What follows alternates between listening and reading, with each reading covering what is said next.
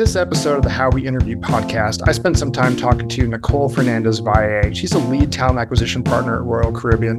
We spent a lot of time talking about the current state of the labor market, talking about the importance of candidate experience, her feelings on AI, and how to eliminate bias in the interview process. Nicole is incredibly well connected. She posts a lot of amazing content on LinkedIn. I encourage you to give her a follow, and I really enjoyed our conversation. So from there, we'll get into it. Nicole, thank you for joining today on the How We Interview podcast. I would love to start off our discussion today with you just giving us a 30,000 foot view of your background. Yeah, absolutely. And thanks so much for having me. So my name is Nicole, and I've been in recruiting for the past 5 or 6 years at this point. I, much like many people, fell into recruiting straight out of college, but it's been a really fun ride. And I've had the opportunity to recruit in everything from startups to really large legacy companies to big tech.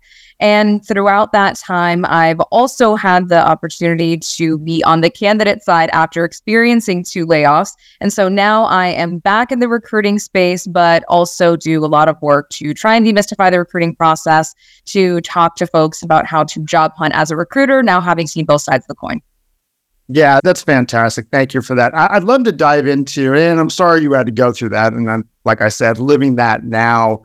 We would love to hear about your feelings of yourself as a recruiter and then yourself as being the candidate, and how being a candidate so recently shapes how you manage yourself as a recruiter. Yeah, absolutely.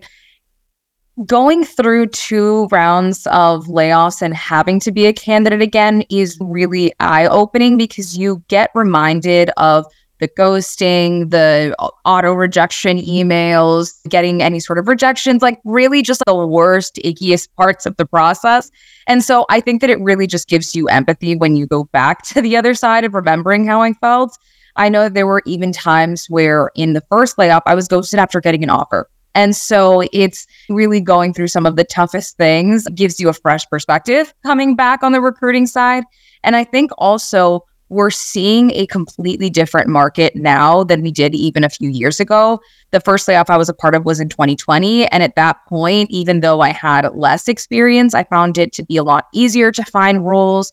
There wasn't this issue with any sort of supply and demand where there was really a small level positions for the group of people that were laid off. Or now in this past round, it was a completely different scenario where tapping into my network, applying to jobs, things that I was doing in the past didn't really work out in the same way. And so you had to leverage a lot different strategies this round around. And really, like I said, going back into the recruiting role when I did land that job gave me a really just fresh level of empathy, having just come off the candidate market. Yeah, you never wish this on anybody, right? But you could argue, and I definitely feel this myself, that going through layoffs, whether it's you're the one administering them or you're a part of the layoff, it in the longer run probably makes you a better talent acquisition practitioner. Would you agree with that? It does. And that's a little bit of a hot take, because to your point, I would really never wish layoffs on anyone. And I think that luckily I was in a position where both times I had some sort of a heads up. I had a little bit of time to plan. And so the time that I was laid off, I was really able to focus completely all of my energy on networking, on building up and my network of connections where other folks are really not in that situation. And especially now where a lot of people are experiencing long-term job loss, where it's not, hey, I'm laid off and I'm looking for a job for a month or 2. It's 6, 7, 8 a year. I've seen as many. So it's definitely a different feeling, but I agree. Any recruiter that spends even 5 minutes as a candidate, I think will come out the other side with a lot more empathy. Yeah, 100%. I agree. I'd like to shift gears here a little bit. You mentioned you work for lots of different size organizations, different industry as well. I would love to hear your thoughts on how big tech approaches hiring and interviewing versus a startup world versus a mid-sized company. I'd love to hear your thoughts on that. Yeah, absolutely. I think that there are, at the baseline, similar ideas in the sense that at the end of the day, people want, and hiring teams want to bring on people that they're excited about, that they would love to work with, and that they feel are really going to elevate the role that they're hiring into. But I think that the way that people get there is very different. I would say that when I was working in big tech, it's very highly metricized. The process feels a lot different because there's so many people at the company. A lot of the times resources get tapped in a different way. So it's really common. It happened to me when I was going through my own interview process there to not even interview with your team. It's just a panel of skilled interviewers that are testing for very specific, predefined qualities, and you're just hitting and executing on those, and then you'll get to meet your team later on. And so the process feels a lot different. Whereas when I was working and recruiting for the more startup or even the more legacy size company, it was, you're going to be speaking directly to your hiring manager. That's the person who's going to be really deciding whether or not you are a fit for that specific team. So I think the process for somebody to enter a role is a little bit different, just depending on the scale and size of the company. Yeah, you alluded to this bar raiser concept, right? And Yep. I think what that does a really good job of, and some folks who are listening may be like, oh, I know exactly what that is. Other folks take it as a challenge to figure out who the bar raiser was in their round. But I'd like to talk about that a little bit because it gets at this notion of disseminating between those people who happen to interview well and those people who are actually the best fit for the job. But it's easy to get swept away by somebody who really is good at interviewing but may not have the skills to do the role. Can you talk a little bit about that bar raiser concept, which I know a lot of other organizations have adopted as well? Yeah, absolutely. I think the bar raiser concept is an interesting one. I think can be applied to pretty much any organization, just in a different capacity. But for people who are hearing this for the first time, a bar raiser is somebody who is a part of the interview process that typically is not the hiring manager or the hiring team, that sort of objectively makes sure that throughout the interview process, the person that's being chosen is hitting the qualities that were already predefined as to what the best fit is for the role. So things like biases, or a lot of the times hiring managers will have the similar to me bias, where they'll really just end up hiring the person who they like the most instead of who has the qualities and the competencies that are going to be the best fit for the role. That bar raiser, that third party objective person who is highly trained in interviewing, is going to be a part of these panels to make sure that, to exactly what you were saying, the best fit for the role based on these competencies is going to be chosen to eliminate other biases. Yeah, that's fantastic. And I think it's not a one-size-fits-all approach. Your mileage may vary. I think that model works very good for certain kinds of organizations, especially, I love what you said about the like me hiring. It's very easy to do. And what happens, you end up with these massive teams that have one set of skills, really one set of personality traits, and they all act and work and sound the same. And if you've ever been in that situation, it's spooky, really, to be honest with you. So I do think it's really good to avoid those sorts of situations and really get to the root of who was the best fit. That's awesome. Yeah. You've mentioned biases, be it intentional. Hopefully there's never intentional bias or unintentional bias. I'd love to hear your thoughts on how the organizations you worked for in the past go about removing any unintentional bias, not only from a candidate-facing perspective, whether it be job posts or what your employer branding materials look like, but also during the interview process itself. Yeah, absolutely. The job process and the candidate process as a whole has so many places where like hidden and unconscious bias can kind of creep in. I would say from the job description itself, there's a lot that we can do that I've seen these organizations do, whether it's running job descriptions through a gender decoder to make sure that there's not gendered language that's really off-putting to certain individuals applying for roles, making sure that as early as a job description or in an interview selection process, we're allowing for accommodations and making sure that we're allowing everybody from every population to make sure they're being accommodated for any part of the interview process that is needed. And then when it comes to resumes, which is really the first time that we as recruiters or hiring teams are coming across, I've seen a lot of orgs basically have software that blacks out names, addresses, any sort of information that might be identifying, that might cause any sort of unconscious bias, so that it's not really even an option. But I think that the meat of this and where a lot of these unconscious biases tend to come up is interviewing. And I'm a really big advocate for having to ensure that these unconscious biases aren't creeping in, because it's a thing that is natural as human beings, especially that similar to me one that we were chatting about earlier. It's easy to say, oh, I have a Peloton and I'm talking to Aaron who also has a Peloton. That's so cool. And you just start getting excited about somebody that you're naturally similar to, but realistically, that may not be the right person for the role. And so making sure that before you even start the interview process, everybody is trained and knows what these potential biases are. So when it happens, they can hopefully have a flag to see it kicking in. Having some third party option, whether it's a bar raiser, whether it's the potential for a review, if anybody feels like biases are coming through the process, that's then another lever that we used to be able to pull in big tech, to have reviews of interview processes. So if there's a third party that can double check that, I would say are some ways to make sure that we're not letting these biases creep in. And we keep going back to that idea of sticking to the core competencies that are important for the role and grading everybody against the same criteria. Yeah, and I think that's so well said. And the whole nature of unintentional bias is you want to assume people have the most positive intent. And if they don't know they're doing it, I think it's hard to constructively draw their attention to the fact, did you realize that you have this kind of adverse impact in all of your recruiting funnels? This is something we should probably address and make it not punitive, but more educational. Because like I said, maybe they don't know. And I think that's a really good point. Everybody hopefully has the best of intent. And there's a lot of tools out there. The blind sourcing or the blind resume is also a big favorite of mine as well. It's impossible to have any bias if you just really don't have a ton of game film or data on that candidate. And I think in some extreme cases, that's absolutely necessary.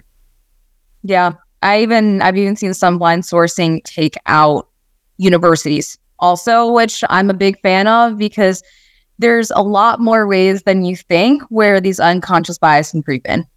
Yeah. I've had hiring managers say, I want somebody from an Ivy League school. I want somebody who's worked for one of the big four consulting firms. I want somebody within 30 miles of campus. There's bias comes in a lot of different shapes and sizes for sure. Shifting gears yet again, it's crazy to me, but there's been so much chatter about AI just in life in general. But I think across industries, there's probably been more discussion around how AI impacts recruiting than a lot of other industries. I'd love to hear your thoughts on A, what you're seeing in your day-to-day life for AI right now, and then B, what a longer-term future looks like of a good practitioner harnessing the power of AI to make them better recruiters.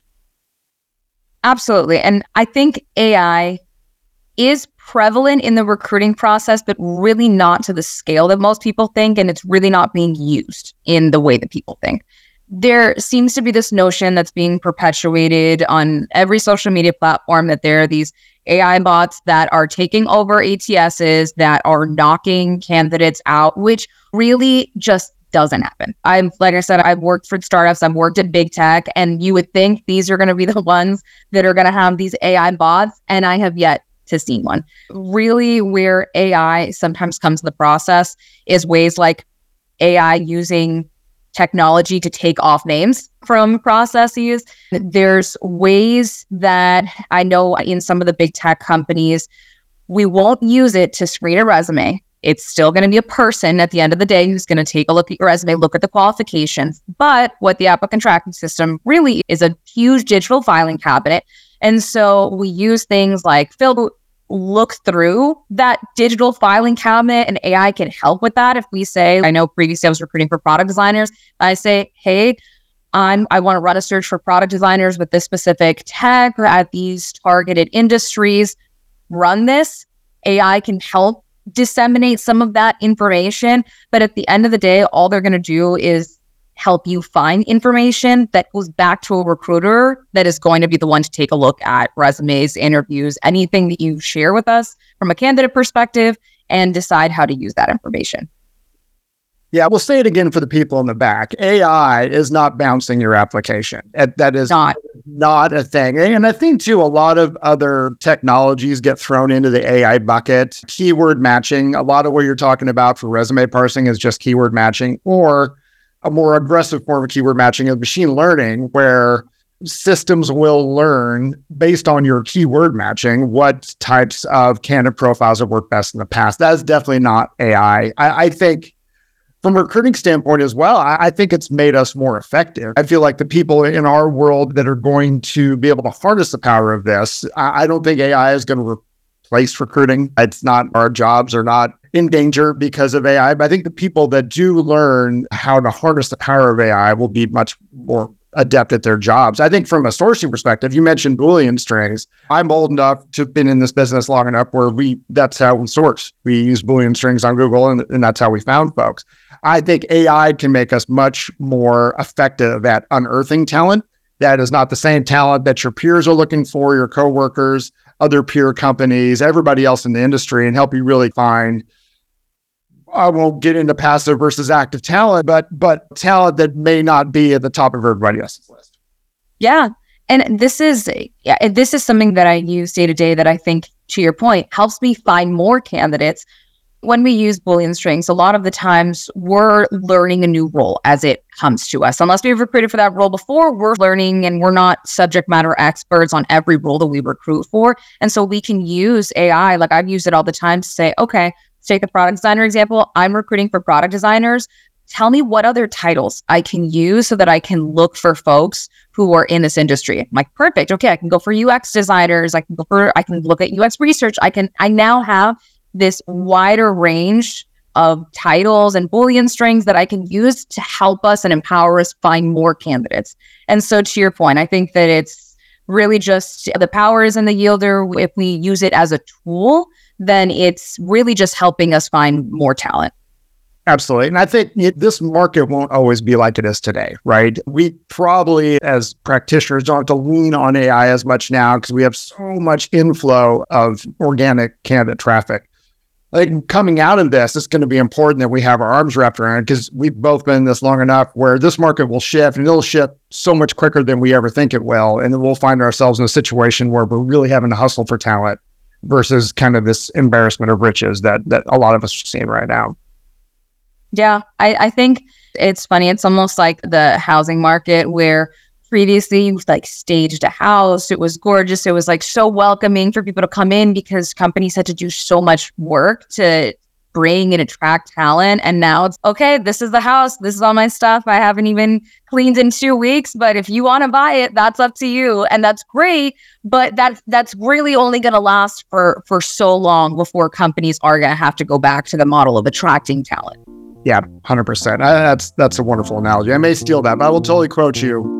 This episode of How We Interview is brought to you by Riembi. You understand the importance of maximizing your team's efficiency. Instead of having your recruiters or coordinators spend time with expense reports to reimburse candidates for interview expenses, automate the process with Riembi. Riembi streamlines the reimbursement process, ensuring your candidates receive their reimbursement quickly and accurately. Your team can focus on other essential aspects of the hiring process by eliminating reimbursement tasks from their workload. Automating reimbursements is a significant improvement to the candidate experience. No more dealing with spreadsheets, attaching receipts to emails, or waiting weeks to receive the payout. With Riembi, the reimbursement payout to your candidates is sent the same day expenses are approved. To learn more about how Riembi can help your team, visit Riembi.com. That's Riembi, REIMBI.com. Since you've been both on the recruiting side of the equation and the candidate side, if you could wave a magic wand, what would you fix about recruiting and hiring? Not even germane to your own organization, just what you're seeing in the industry overall. Yeah.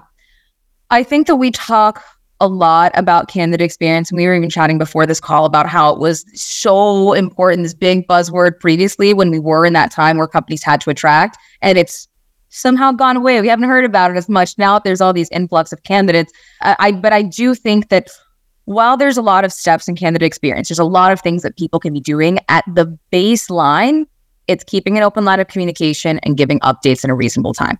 That's it. I think that's something that gets taken for granted of just how important it is. And I think that when I talk to candidates and people who are in the job search, their biggest frustration is getting ghosted, not getting updates, or getting rejection letters in a way not timely manner. And I know that happened to me. I think that I got a rejection the other day for something I applied to a year ago, which is hilarious now, but can really be weighing on you if you're a candidate going through this. And so I think a lot of it is using data and metrics in a good way to help empower recruiters and hiring teams, because I think that's the piece that doesn't always get talked about. Using these metrics to help us say, hey, we feel like 2 or 3 days is a good response rate to keep candidate experience high. We're getting past that. What can we do to help improve the process and also hold our hiring teams to it? Because a lot of the times, recruiters, it's their main job. We can keep a pulse on our own activities, but there is this entire other piece of people who ultimately are decision makers that sometimes delay the process because they have their own jobs. And so making sure that we're continuing this collaboration to all at our own metrics to make sure that from a candidate experience and communication perspective, that's solid. Because I think that's the basis of any good candidate experience. Yeah. If anybody tells you, to anybody that's listening, being a recruiter is easy, I think Nicole and I will tell you that's not the case. You find yourself constantly wedged between your stakeholders, your business partners. They usually have titles well in excess of ours.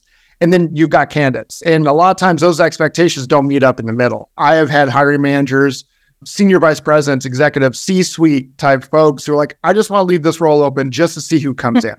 For months on end. I think as a recruiting professional, it's really important, not to your detriment, but we really have to exercise our voice. We need to advocate for our candidates and the kind of experience that we're providing. I was reading something the other day. It is a study of 5,000 jobs, and I don't know how many candidates were attached to those roles, and less than 60% of those jobs were actually dispositioned. So the jobs may still be posted or not, but 60% of them did not disposition their candidates. And that's just basic requisition hygiene. And I think, I know in times where we're super busy and we've got all this incoming traffic, it's hard to keep your eye on the ball on every single candidate you have, but every one of those candidates is a person. And all those people have hopes and wants and dreams. And I think at the end of the day, we're all in this because we're in the people business. We want to find opportunity. We want to help people, help them grow their careers. And so I appreciate that public service announcement, Nicole. I think that's awesome. That's awesome. We'll get t-shirts made. And so think about one thing you could fix, the opposite side of that coin. What are you really excited about in this space? What gives you hope? What are you looking to see in the next 2 to 3 years in the talent acquisition space? Yeah. In the next 2 or 3 years, I really hope that companies decide to really continue going back and making candidate experience a priority, regardless of how the market is. I think that it's important. And I think that as time has gone on, I've seen the HR and recruiting function be more thought of as strategic partners to the business. Because I think in past times, HR just gets seen as this, okay, this is something that we have to do rather than strategic functions. And so I'm excited to continue candidate experience, to leverage tools, whether it's in the AI space or not. I think that's just going to help the recruiters get better, get faster, and have a better pulse on the candidate market. And then I think the third thing that I'm excited about is I think that a lot of companies are now seeing the value of using things like employer branding, really focusing on DE&I initiatives, and really just figuring out what their value proposition is as part of a talent marketing strategy, because that's a piece that I don't really see get talked about a lot in recruiting. And I've seen an uptick of employers focusing on the talent marketing piece to showcase their culture, their diversity, and what makes them special. And I think that'll also help with the candidate experience if a candidate goes into it and understands what they're getting into, because at the end of the day, both parties should be interviewing each other and making sure that it's a best. Yeah, I mean, down cycles are for building.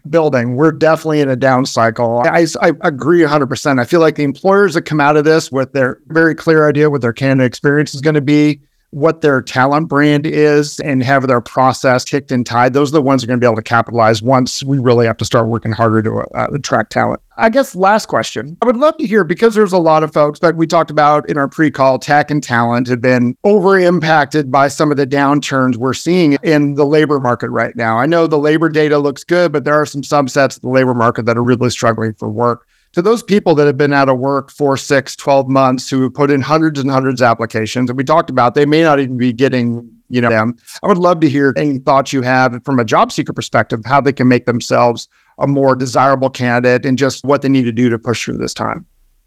Yeah, absolutely. And I'm coming off this pretty freshly. I was part of layoffs in tech in November of last year. And I can tell you it was a completely different job market than the layoffs I was a part of in 2020, where you could just apply and recruiters would call you back and the process would move reasonably quickly. It's really a different market now.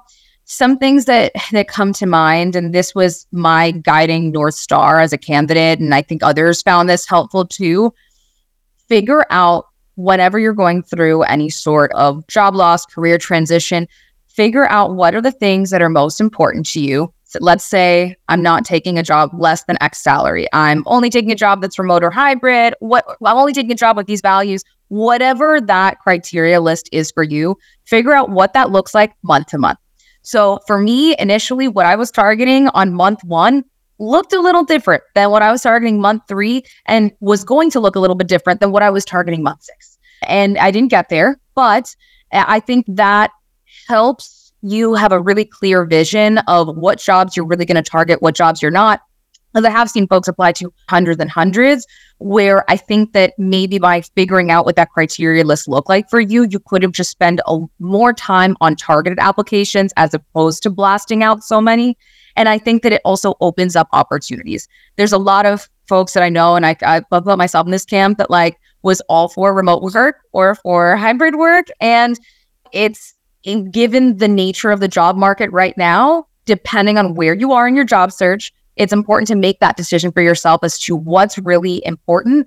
And also think, when you're thinking about a long-term job search, is it more important to you to take a role that meets most of your criteria or the criteria that you're okay with at that time, as opposed to holding out for X amount of time for that dream role? I think there are times for dream roles, and there are times where it's the job security might weigh out a little bit more. And for a lot of folks who are going through layoffs at this time, I leave that as a consideration. But I do think there are things that we can do to get us closer to those dream roles, to make us better candidates as a whole. I think number one, if you're somebody who's in a long-term job search, who has done hundreds of applications, I would consider if the application route is the best way.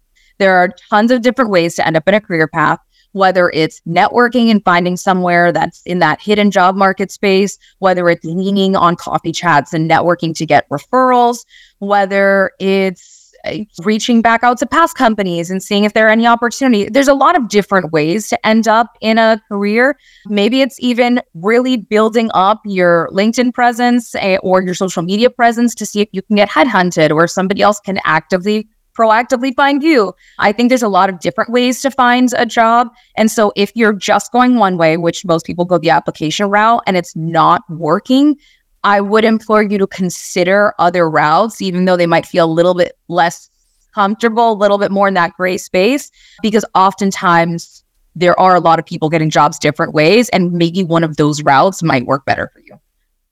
Yeah, that's amazing counsel. I think it'd be very easy to, the days and weeks go by and you're shooting off 3 or 4 applications a day, and every one that you either A, don't hear back from, or B, you do, and it's a declination, your confidence erodes little by little, kind of shaking up that process a little bit, saying, okay, if I'm applying for this role, I'm guessing it reports to this person on LinkedIn, I'm just going to send them a note. People have been doing it to you and I for years. I think it's time to flip that and be like, there's something to that. And having managed employer referral programs for 15 years, I know for a fact that those people that come in through the employer referral channel are far more likely to get a role than somebody who's just applying off the street with no game film or background on. So I agree with that 100%. I think that's super valuable. And I hope candidates or people that are looking for work that are listening to this, that they find some value in that. You really take that to heart. Yeah. I have another recruiter friend who does a lot of career coaching, and her big mantra is like success loves speed.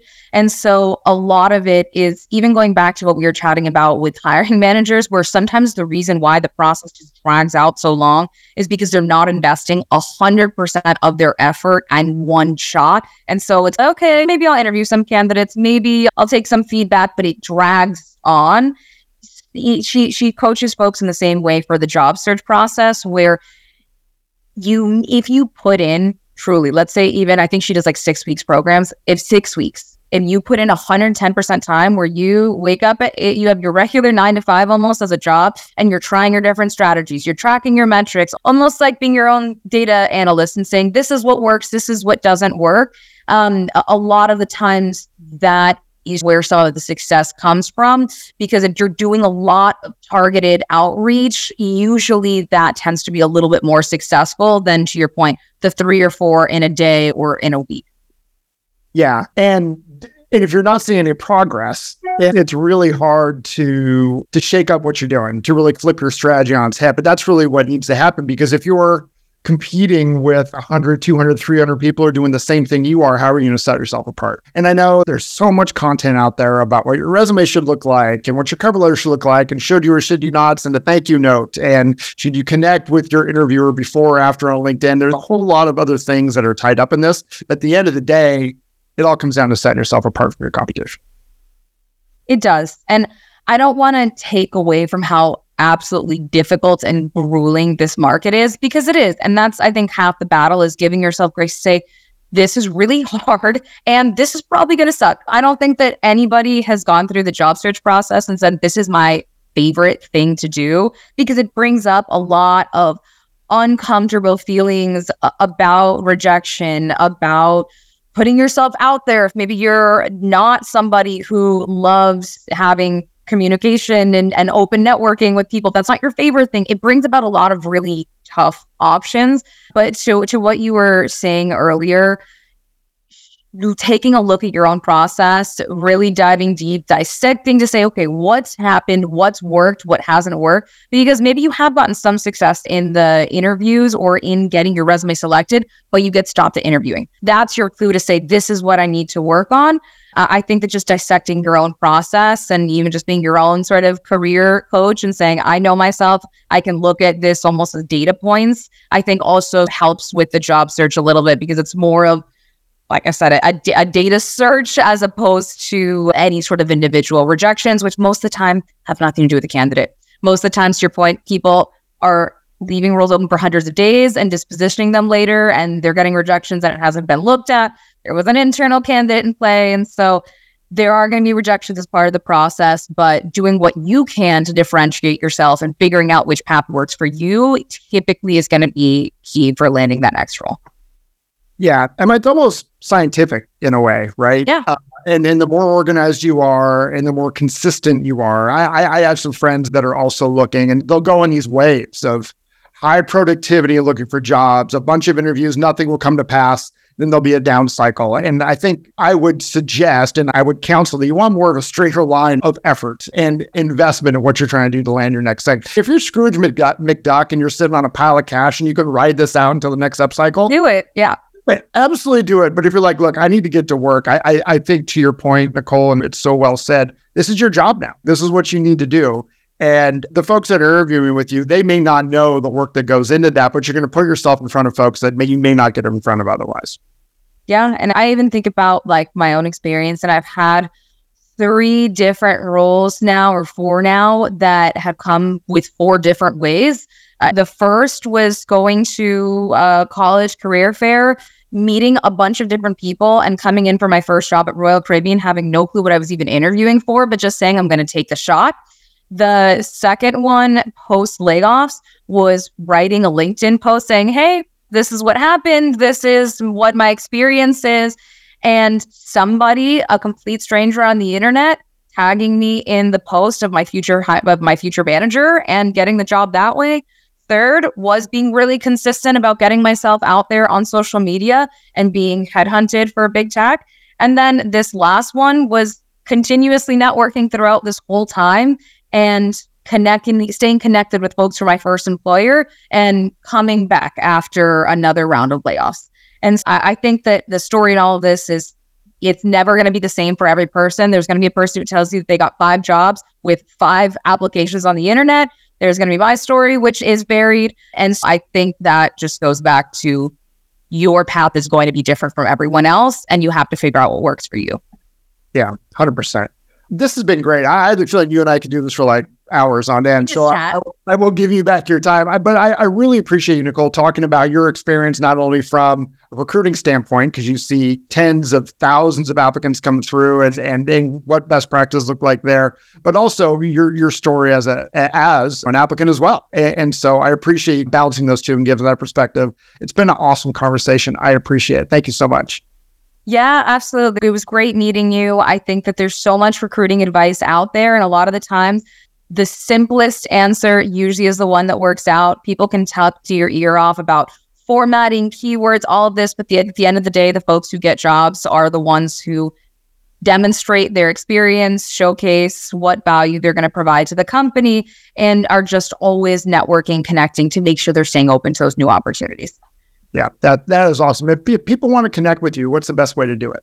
Yeah, I would say I post a ton of content on LinkedIn. And so that's definitely the best way to keep in touch with me. Awesome. Great. This is the How We Interview podcast. And this is Nicole. Thank you so much. Thank you. Thanks for listening to this episode of the How We Interview podcast brought to you by Riembi. Head to our website at howweinterview.com to find the show notes and links mentioned in this episode. While you're there, subscribe to the podcast through your favorite podcast app so you never miss an episode. Leaving us a rating and review also helps us reach more listeners interested in learning from other talent acquisition professionals.